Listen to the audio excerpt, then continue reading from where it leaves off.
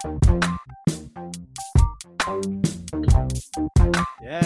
Okay, today's episode of the Gambolo Podcast brought to you by our friends from Basketball Kicks, pare. Whether you're a fan of the PBA, NBA, or yung pagbabalik ng MECQ, akalain mo naman bumalik tayo sa guidelines na yan, then BNKP is the only Facebook group you need to join to share your insights in the world of basketball. Natawa ako sa mga mukha nyo na sinabi ko MECQ, ah. Yung mga mukhasim bigla Nothing to be thrilled about. Goddamn, MECQ. Yeah. But we have something to celebrate about. The NBA is back. Yeah, the NBA is back. And since bumalik yung NBA, Gambola Podcast is also back. So I'm joined by my cousin V. Gamboa and partner, our guest for today, mga fan favorites natin. And ito yung mga kanakalaban natin sa fantasy draft. Si Josh Aguas, pati si Linus Reyes. Guys, thank you for joining us. What's up? Thank you. Thanks, guys, for having me. Yeah, it's going to be a very exciting show once again. Siguro tanungin ko na lang sa inyo, ano yung mga immediate reactions nyo now that the NBA is back? Let's start with you, V. What was your first reaction na natuloy na yung mga games last week or late last week? A sigh of relief, I think. Something to look forward to in the mornings. Mornings are like the hardest, it's the hardest part of the day for me. Yeah. Something to look forward to. I just look forward to having lunch. Something to do during the day. And as watching the players, playing at the peak level still, joy. And highlights are back. The Lakers beat the Clippers recently, so that's big news. They were able to level the series at 2 games apiece. Giannis was still dominant, although they lost a while ago against the Rockets. But anyway, what I'm trying to say is I'm just really happy that the NBA is back, and I'm very sure you guys are the same. Yeah, for sure. Josh, for you, were you surprised na pull off ng NBA to? Na ilalagay lahat sa isang bubble venue. Let's have 22 teams. Tapos maglalaban-laban to finish this season? Or Oo. Yeah. Yeah, na-surprise ako kasi isipin mo ang hirap nun na ma-pull off yung pagpa-planning niyan, paano ma-pull off. Yeah. Na isipin mo nung at the start nung pagpunta pa lang nila ng hotel, may mga ibang nagla-last minute umaalis. Mm-hmm. May mga ibang pumupunta ng for the boys. Tapos, yun, galing ng pull off nila kasi Oo nga. Pero yun, ang galing kasi na pull off nila na walang zero positives. Yeah. So, good job. Tsaka saya ako nakabalik kasi at least mababalik na yung trophy sa Lakers. Yes! Yeah, yan naman talaga tayo eh. For sure si Linus na napaka-strong Dallas fans, may mga opinions siya. Linus, ikaw naman, dun sa mga social media, sa mga social status messages na nakasulat sa jersey, may Black Lives Matter sa court, has this been a big effect in terms of, naka-apekto ba sa'yo sa pagpapanood sa'yo sa NBA? Napapansin mo ba yung ganun? Or wala, continue ko pa rin sa pagiging fan of the game? Actually, I think it's good for the game. Pero nung start, when it came back nung last Friday, so I was really happy. And first thing ko na-notice is kung ano yung naka-jersey sa likod nila. So ako parang, yan, hindi naman talaga yun yung the first one I saw was Jingles. What's at his back was nakalagay Ali. Sabi ko parang, nickname na ba ngayon? Parang ganon. So, I got confused and then I started to notice everyone that has all yung may nakalagay na respect, enough, Black Lives Matter. And I think it's good for everybody that and has always been an advocate for these things, especially like for guys like LeBron James who's been really vocal about it, and the way he impacts the new generation. I think it's really good for everybody. And for me as a fan, it didn't really affect me in any way. I still loved it. The first time I heard Mike Breen say bang, doon ko na-realize na parang, yep, it's back. And whatever kung ano nakalagay sa jersey nila, I don't care as long as I see them playing. Yeah, again, siguro sa sinabi nga ni Josh kanina, when NBA was able to pull this off, noong una, kinakabahan pa ako kasi how is it possible to have 22 teams in one venue? Naisipin mo, everyday itetest mo sa kanila. And Now, we are, 2 games or almost 3 games na halos yung mga ibang teams natin. It's officially back. So, let's talk about yung mga dark horse contenders natin. Let's talk about muna yung asterisk season. Ang problema kasi ngayon, when I was reading some of the social media sites, that this season daw is supposed to be an asterisk season. Kasi hindi daw ito yung 82 games, hindi daw ito yung full NBA season. What are your thoughts on that? Ikaw, do you agree with that sentiment na asterisk season ang dapat to? I think it's just fair to say that it's an asterisk season. It's just a, excuse me, it's just a indication of, something was happening during this time. There was a crisis. Games were not completed. But still, even though there's an asterisk to it, the playing field is leveled. Kumbaga, for me, it's just an indication na may nangyari lang during this time. So, putting an asterisk in a season naman, it's, it depends differently. Like the Spurs, they played like 50 games that season in 1999. Yeah. If I'm not mistaken. 50 games. Yan, asterisk season yun. The other asterisk season was 2011. The lockout one, yeah. Sorry, 2012? 2012, yeah. When 2011. LeBron... 2011, okay. Yeah, when Dallas won. Yeah. Memorable yun for me. Anyway. Well, I'm sure hindi lang sa'yo memorable yun. Sa madaming LeBron fans memorable. Somewhere yung mga LeBron fans. Somewhere yung mga LeBron fans. Parang, bakit mo pa-bring up yun?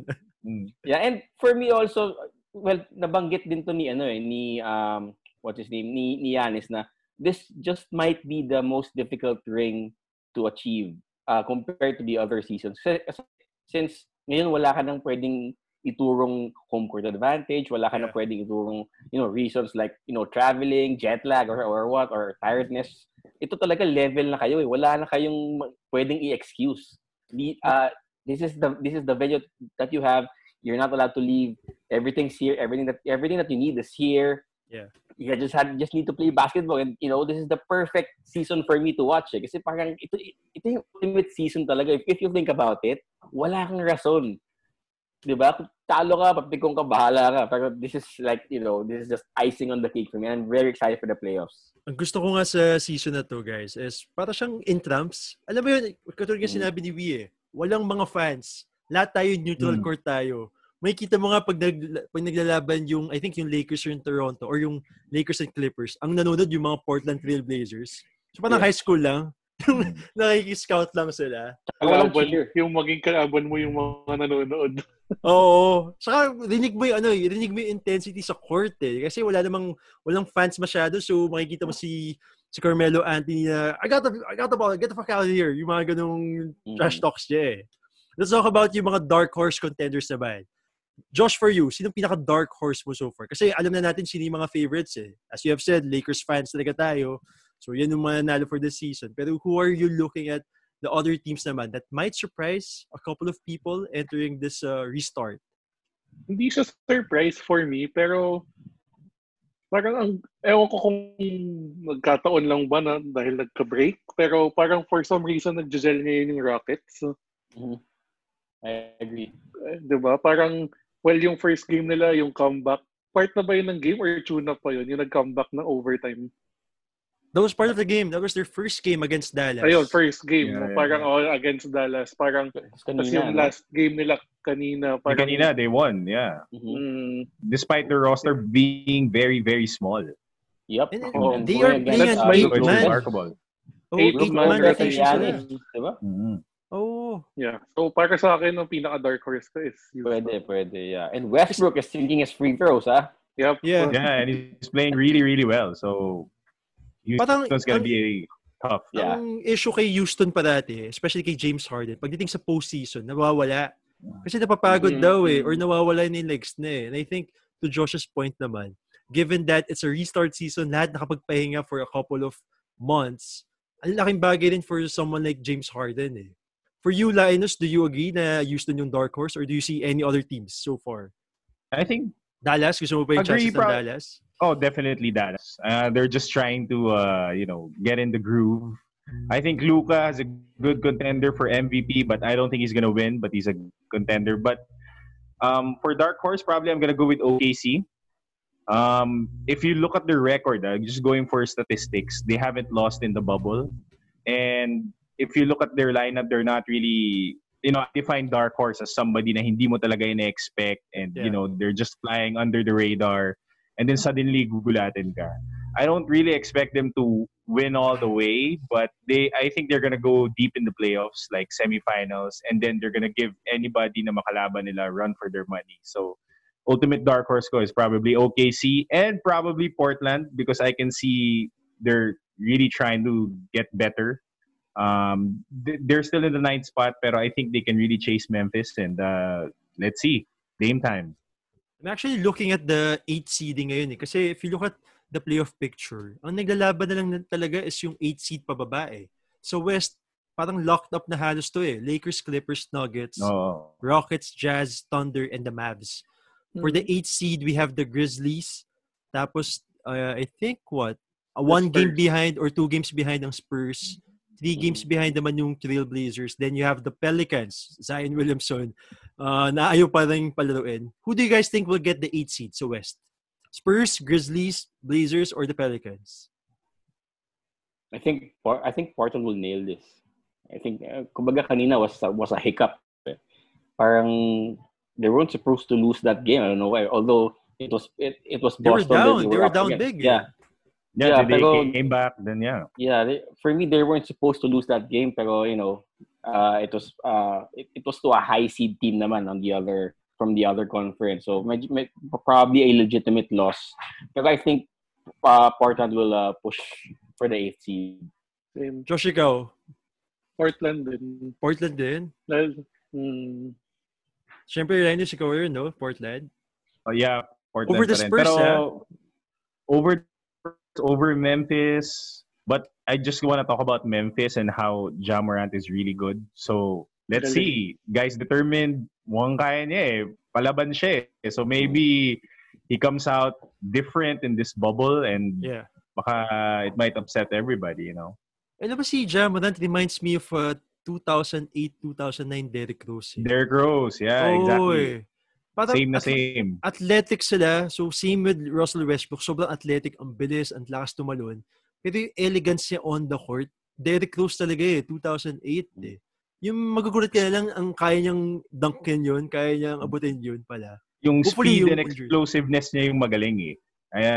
Yung pagiging shifty niya, and then just magugulat ka na lang, di ba? Like, bigla na lang siya mag-explode to the ring. Derrick Rose. Sana lang, I like him because he's fearless, he's very determined, pero sana lang he can stay healthy for the rest of his career.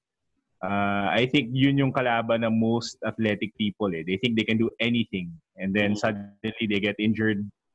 So hopefully he stays healthy, I remember I heard one interview from Derrick Rose that he said that he wished like back in 2008, 9, and 10, somebody told him to slow down, play the game properly because he said he was a bit careless. Yeah. So I hope, Ja Morant learns from that and he stays healthy and one day he can be like the best player in the league. Who knows, right? Speaking of athletic freaks, we have Zion Williamson with the Pelicans. What do you guys think kung bakit? Kasi they lost 2 straight games eh. Ano yung naglilimit sa Pelicans ngayon? Especially during the bubble season. Or wala bang laban din for the 8th seed? Kasi 0-2 na sila eh. Well, anong tingin nyo they lost a couple of close games naman, di ba? If I'm not mistaken. Yung Clippers, tinambakan sila eh. And I think Zion Williamson is only playing 15 minutes lang ata or somewhere in that range. That I don't understand. Pero he tweaked his ankle against the Clippers, I think. So medyo, he probably iingatan siya. I don't know. I don't really know why. Pero 15 minutes, it's so low. Masyado mababa yun for, a high-rising superstar. Medyo superstar levels na nga siya. First pick. Yeah. Best player ng team. Diba? Definitely siya yung best player ng Pelicans eh. And I just don't understand din bakit si Alvin Gentry, given that they only have 8 games in this bubble, ayaw niyang i-unleash yung beast na to, kumbaga. Di ba? Release the Kraken. Well, probably even before the bubble, they talked about it. Na they don't have a chance of, I think they're tanking because from what I know for the bubble, the lower teams that don't make it to the playoffs will still get into the lottery. So I think they're tanking. Yeah, 15 minutes for what's his name? Zion Williamson. Yeah. It's a crime, di ba? Pero weird Alam mo, tingin ko naman di sila nagtatank In fact, I think kaya naging 22 teams yung in-invite ng NBA dito. Kasi they thought the Pelicans have a great chance to be the 8th seed. Being the 8th seed means makakalaban niya si LeBron sa playoffs. Being in the playoffs means it will create ratings. So, parang tingin ko hindi tanking din Pero if I remember correctly, nung naglabas sila ng schedule, parang I think yung last half games ng Pelicans yung parang easy games. Oo nga you call it. Yeah.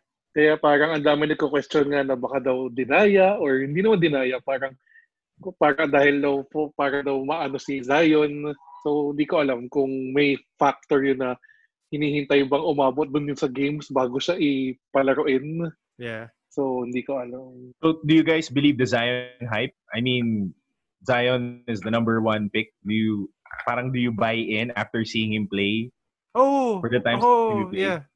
Yeah, despite the limited number of games and minutes played, yung presence niya sa court I think superstars have that They have that type of innate ability.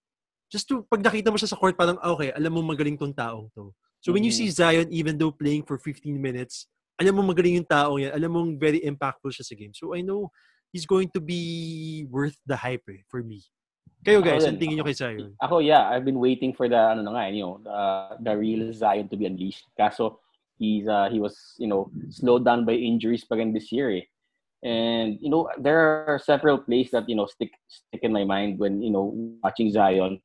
He out rebounded Dwight Howard. Parang Dwight Howard was like a little child. That's how athletic he is. Ganun kalakas siya maglago. I mean, Dwight Howard is still a freak of nature in my opinion. Pero he made Dwight Howard look like a little kid with that rebound, and that sticks on my mind up to now. And that just shows how freakishly Zion Williamson is, and I'm really looking forward for him to play more games, more minutes. Pero unfortunately, I don't think we're gonna get that this season. Yeah. So yun nga lang, mapupuspone na nga lang Who do you guys think will come out of the West? As in sila mag-represent sa NBA Finals? Lakers, Clippers, Nuggets, Rockets, or any other team? Sino tingin yung favorite sa West? Ako sige, go. Sorry, sige. Go, Josh. Yeah, Lakers. Well, for me, may konting bias. Pero so far, Lakers. Pero tingnan natin kasi parang depende rin yun kung makakapag-contribute rin yung bench. Though ngayon, so far sa game sila nakakapag-contribute si Dion Waiters. Pero nung tune-up, ang ganda ng laro ni JR. Pero ngayon parang tahimik siya for the past 2 games. Yeah, so konting so far, bias lang yun. Lakers pa rin. Konti lang naman. Mga 30% lang. 30% lang. We ikaw, bilang the biggest LeBron fan here. You know what? I can see the Lakers making it out of the West. Although I'm still picking Clippers because of the sheer firepower that they have. The Lakers lost Avery Bradley, a very key player to their defensive rotation, and also a key player to their first win against the Clippers. I think he scored like 26 points, like 6 threes. Pero yung game last week between the two teams, Clippers and Lakers, parang it was a feeling out process. Parang hindi pa masyadong full blast yung players niya. So para sa akin, it didn't really mean that much. Pero come playoff time, natin makikita yung firepower ng Clippers. Talagang analysts are really writing the Lakers off against the Clippers because of the bench depth of the Clippers. Yung Lakers kasi, it's all about for me, it's all about of course LeBron will play. For me, he will play well for sure. It's about AD playing good in the fourth quarter. Lagi siya nawawala in the fourth quarter. I don't know why.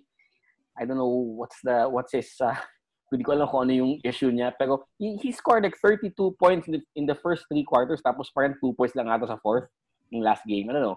Every time AD has a good game, lagi siyang fourth quarter. Ewan ko siguro kinukuha ni LeBron yung stats niya sa fourth. I'm not really sure about that. Pero yeah, I think AD is bias yun. May bias yung LeBron. Alam mo? konti lang.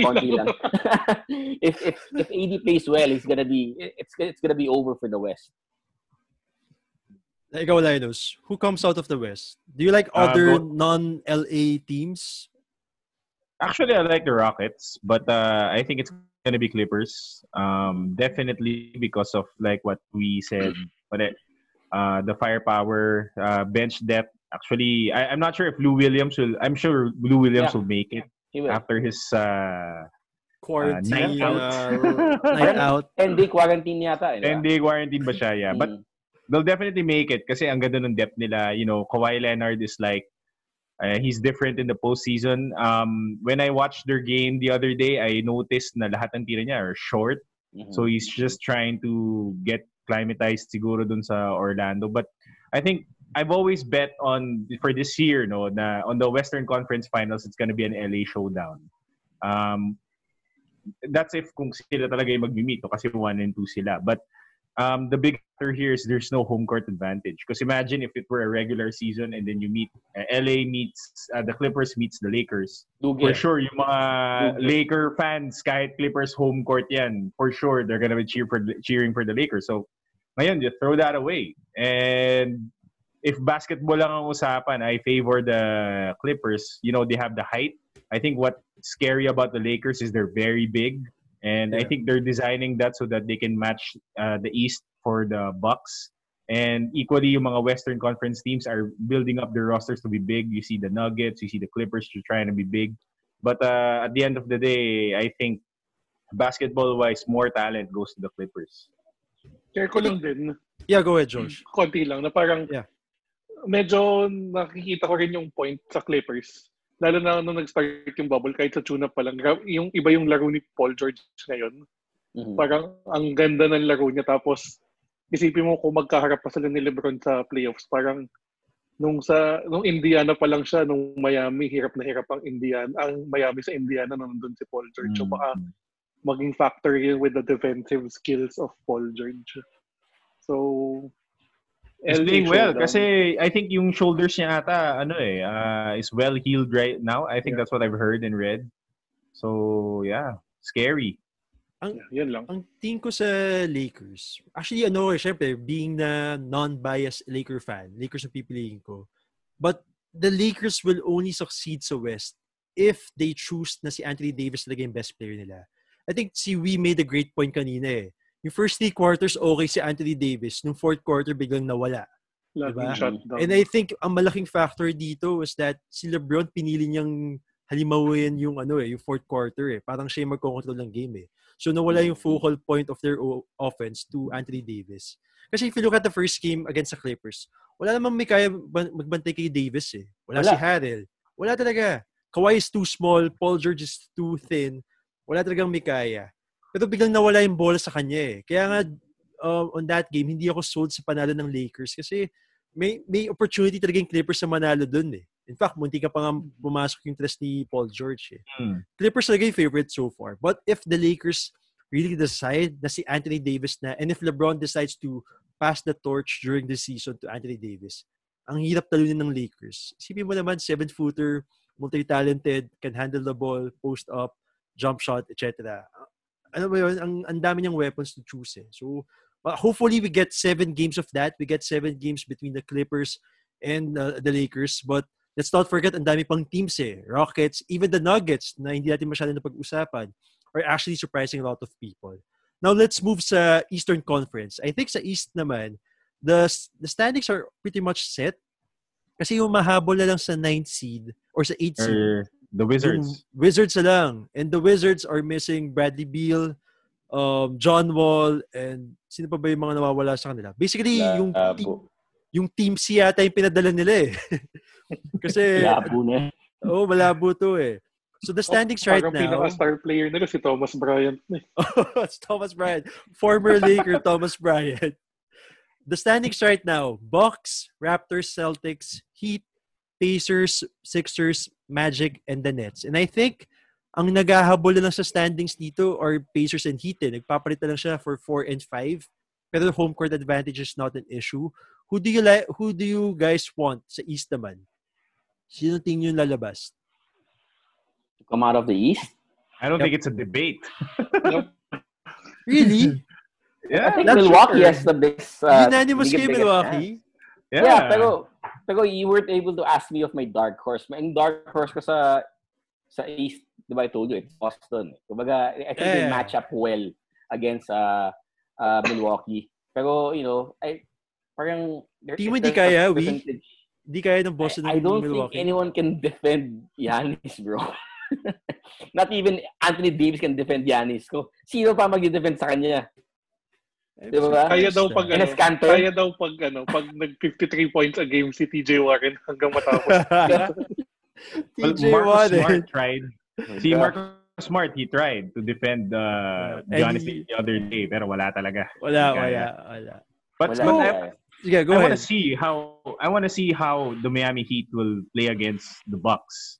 Because for me, yun yung dark horse ko talaga. It's either them or the Raptors. Raptors, basically, if you watch their game against the Lakers, yung championship pedigree nila lumabas eh. They're like a well-oiled machine. And grabe si Kyle Lowry dyan, ha? Parang sinaliban ni Stephen Curry. Everybody, actually, parang pinaglaruan lang nila yung Lakers eh. Yun yung na-feel ko eh. Na they never had a chance. But just because of I think their experience as a team, alam na nila yung gagawin. But if you go for the Miami Heat team, ito yung mga grind boys na tinatawag eh. These guys are like gonna do the dirty work. Magandang pangalan ng podcast yun. Grind boys. Yeah, grind boys. Pero, and this team talaga, Miami Heat, I think they're very and they're gonna give the Bucks a run for their money. So, that's the dark horse for me. I think they can go deep. But let's see, maybe Jimmy Butler has something under his sleeve. Bam Adebayo can play better. Then maybe they can make it. Josh, ikaw, sino dark horse mo against Milwaukee? Do you see anyone?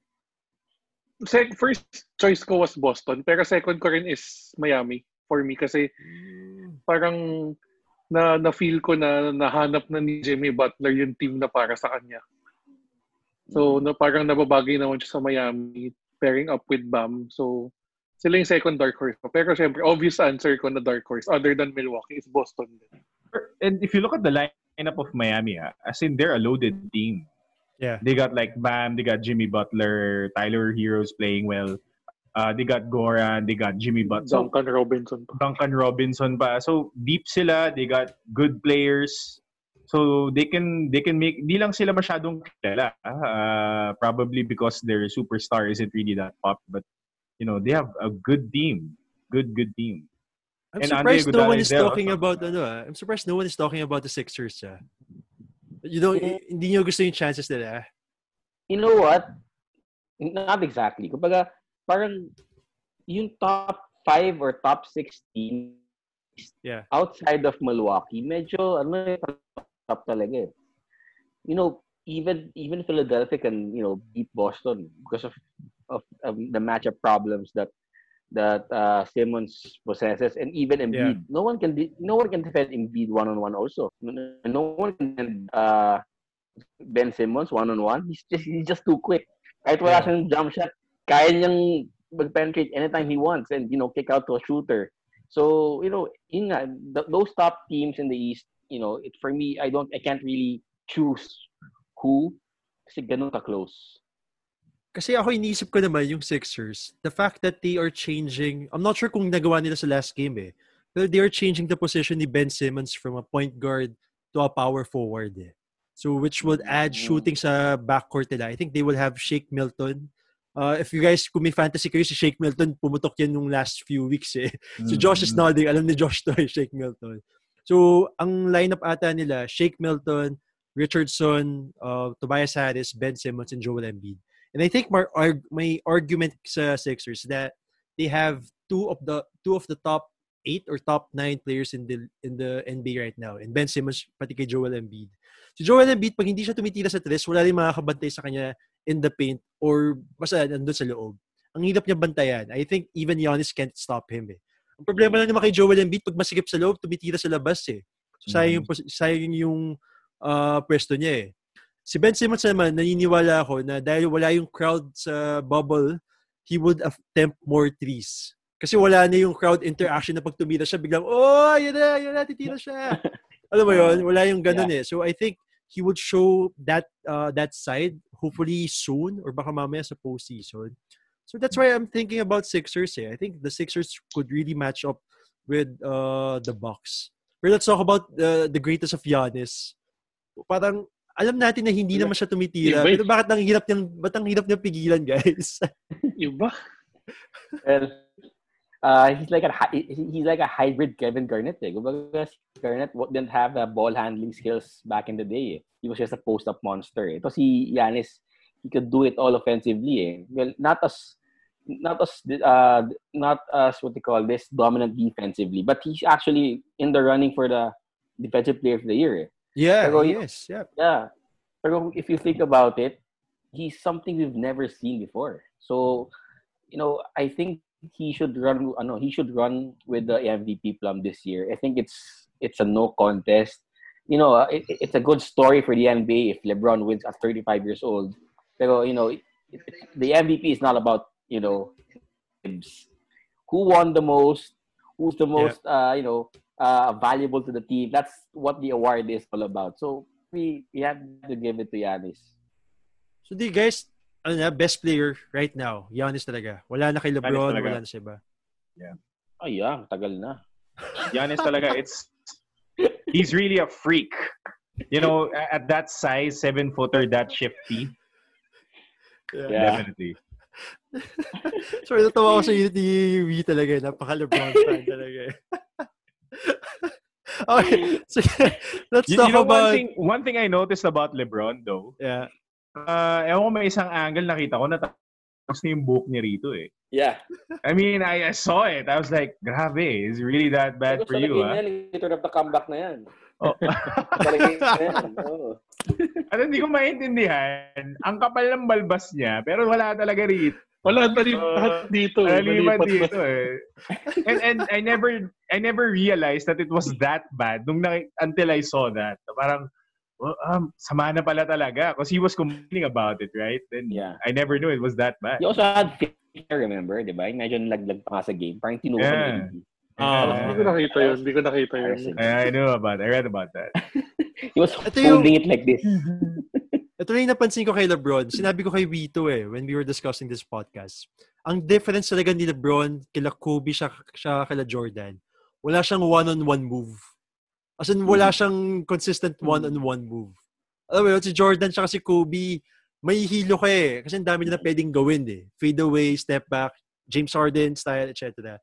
Si LeBron parang dribble, kukuha ng pick. O kung bakit ng defender, dribble. Tapos either titignan niya yung bola tapos magte-tres, or magde-drive, tapos kukuha ng foul. Very predictable. Diba? Very predictable. I saw this one play when I think he was doing one-on-one, then si Paul George, he drew a charge. And immediately when I saw that play, I thought na, okay, basa na talaga si LeBron. I think it's in his body structure and his size. Kaya hindi siya masyadong as shifty and flexible as how Kobe and Jordan does it. And probably Giannis. So, I guess limited lang siya doon. Mm-hmm. Yeah. Ano naman kitang-kita naman eh. Di ba? No, kidding aside. Kumbaga, I forgot who said this. Chris Broussard, very respected NBA journalist. Yung offensive prowess ni LeBron doesn't really compare to a Jordan, to a Kobe, to a Dirk, to many offensive greats. Kumbaga he's like, he needs to play bully ball for him to really dominate a game. Parang yung lateral movement, even nila Paul Pierce, wala naman siya. Wala yung mga shifting moves na sinabi nga ni Linus. He's not really fundamentally sound in terms of, being an offensive threat. Yeah. Pero one thing he's good at is really facilitating. That I have to say, and I have to put my hands up on that. He is maybe outside of Magic Johnson. The numbers might not show. Pero the numbers might not suggest it. Pero outside of Magic Johnson, I think LeBron James is probably the second best playmaker of all time. Change my mind. Change your mind, ha? Mm-hmm. Wala na tayong time Second best. Second best, ha? Who's the first? Magic Johnson, eh. Mm-hmm. Okay. So next podcast na lang yung mga ganyan. Okay, sige, before we end, let's discuss who do you guys think will win the title for this season? Sabi ng iba, Clippers and Lakers sa West, Milwaukee sa East. Now, do you like Milwaukee's chances against the Clippers and the Lakers? Or do you think the Clippers and the Lakers, given that they have invested so much sa mga superstars nila, will come out on top? Definitely Milwaukee for me. Bucks are going to go all the way. Yeah, definitely. Milwaukee for me. Big wins, good chemistry. I think that's what the other teams are lacking, especially probably for the Lakers. You know, you got a lot of new players coming in. I mean, you got J.R. Smith. I mean, he's good, but I don't know, late game, probably not. But the chemistry, I think, for the Lakers is what's killing them right now. And I really saw it in their game last time when they lost to Toronto. The fluidity is not there. Kyle Kuzma is playing good, by the way. But ultimately, it's the Bucks because of their chemistry. You know, everybody. You know, I know they lost one game, but if you look at them, they're very sharp. They don't have Eric Bledsoe still. But if everyone's back in the game and then they're all together, they know about each other's quirks, I think they're going to be very, very lethal and they're going to go all the way. So, Bucks for me. Is Bledsoe coming back anytime soon? I'm not sure, but I saw him I think I saw him kanina, nasa bench siya kanina eh. Yeah, he was there. So, ni Westbrook eh. Mukhang so maybe nag-enjoy lang siya. Kaya mo ma-injure, hindi ka pa nakapagpahinga sa 4 months na yun. Oh, no. No, diba? I mean, you expect full power from every team eh. Pero, parang sila Marcus Aldridge, nung nalaman niya magkakaroon ng restart season, sabi niya, ay, hindi, magpapasurgery na lang ako. Kayo na lang, guys. Kayo na yung pumunta. Yeah, Josh, ikaw, Brooklyn din, diba? Yeah. Josh, ikaw, who do you like as the NBA champs for the bubble tournament? Parang it's the year of Milwaukee. Pero syempre, meron pa rin akong side ng Lakers. Pero yun nga, like what you guys said, na parang nakadepende lahat kung sa laro ni AD. Pero iba yung Milwaukee, best defensive team. Yung chemistry nila, maayos. Tsaka shooters. Perfect team. Any chance na sasabihin mo LeBron? Or the? Actually, I'm picking them to win. It's either them or the Clippers eh. Kasi parang for me, yung Milwaukee, parang feeling ko nakukulangan pa ako because of that second superstar. Because they're lacking that second superstar. I don't know. It's just me. Because I think it's just a toss-up between the Lakers and the Clippers eh. I'm still giving a good chance to the Bucks kasi since Giannis improved so much from last year. And that's just the scariest thing you can think about right now if you're the other team, part of the other teams. The guy won MVP last year and yet improved in every statistical category that there is. That should scare you if you're the Lakers or the Clippers. Kumbaga, this guy, he just keeps on getting better and better. And he's still, I think he's 26 years old, 27. Bata pa, he hasn't reached his peak yet. So, maybe not this year for the Milwaukee Bucks. Pwedeng next year. I think they're still gonna get better. Pero yung second superstar na yun na lacking sila, I think that will cost them a lot this playoffs. Yeah, and I think I agree with that. Kasi pag sinabi mong Milwaukee Bucks, alam natin si Giannis eh. Pero who's going to be the second option? Kasi hindi naman forever mainit si Giannis or hindi forever. I don't think kaya niya masustain yung gatong run. I think we saw that sa last playoffs sila versus the Toronto Raptors eh. They were up 2-0. Naubos siya talaga eh. And nawala si Chris Middleton, nawala yung mga ibang Bucks players eh. For me, it has to be the Lakers eh. I'm not saying this without any bias. But Konti lang. 5. But my point being talaga that kung si Anthony Davis is the best player of the Lakers and if LeBron is willing to give that option give that position to them, no one could really guard Anthony Davis. We saw the peak Anthony. I don't think di pa nga natin nakikita yung peak eh. We saw the best version of Anthony Davis dun sa New Orleans Pelicans nung kasama niya sila Rajon Rondo, diba? Pero now that he is surrounded by such talented scorers, such talented players for the first time, and alam niyo yung balita na pumunta siya ng Lakers, ang laki-laki ng hoopla sa kanya. So, pag dumating sa point na yon that the Lakers decide that si Anthony Davis should be the one closing out the games or should be the ones leading the Lakers, they're going to be a very, very tough team to beat. But to end this podcast, I think unanimously, sasabihin lang natin nakakatuwa ng magkaroon ng NBA. It doesn't matter kung sino yung nag-champion, diba? Alam mo yun? Medyo nawala ka, Dave, ba? Ay, nawala ba ako? Hindi, okay na. Ayan, sige. To end this podcast lang, it's good to see that the NBA is back. It's also good na bumalik na siya sa free TV. So, nasa signal ulit siya. Yeah. Yung mga binabayad natin, okay wait lang. The day before the season started. The day before the announcement came, that it's back on free TV, I got freaking league pass. So far, medyo nagsisi ako. Pero at least makapigil ka ng games. Yung full season pa yung kinuha mo. I was very lucky. I had friends from Signal. So, weeks before, nasabihan na ako. But I was informed not to... I was informed not to spread it. I didn't know. Knowing you, mas kapating ako, mas marami. So, almost. Yeah. The Linus play Woj natin dito. Hindi tayo nasabihan lang. Hanggang Woj lang. But yun na lang siguro, to end this podcast. Thank you to Josh. Thank you to Linus. Thank you to We. To the Grind Boys.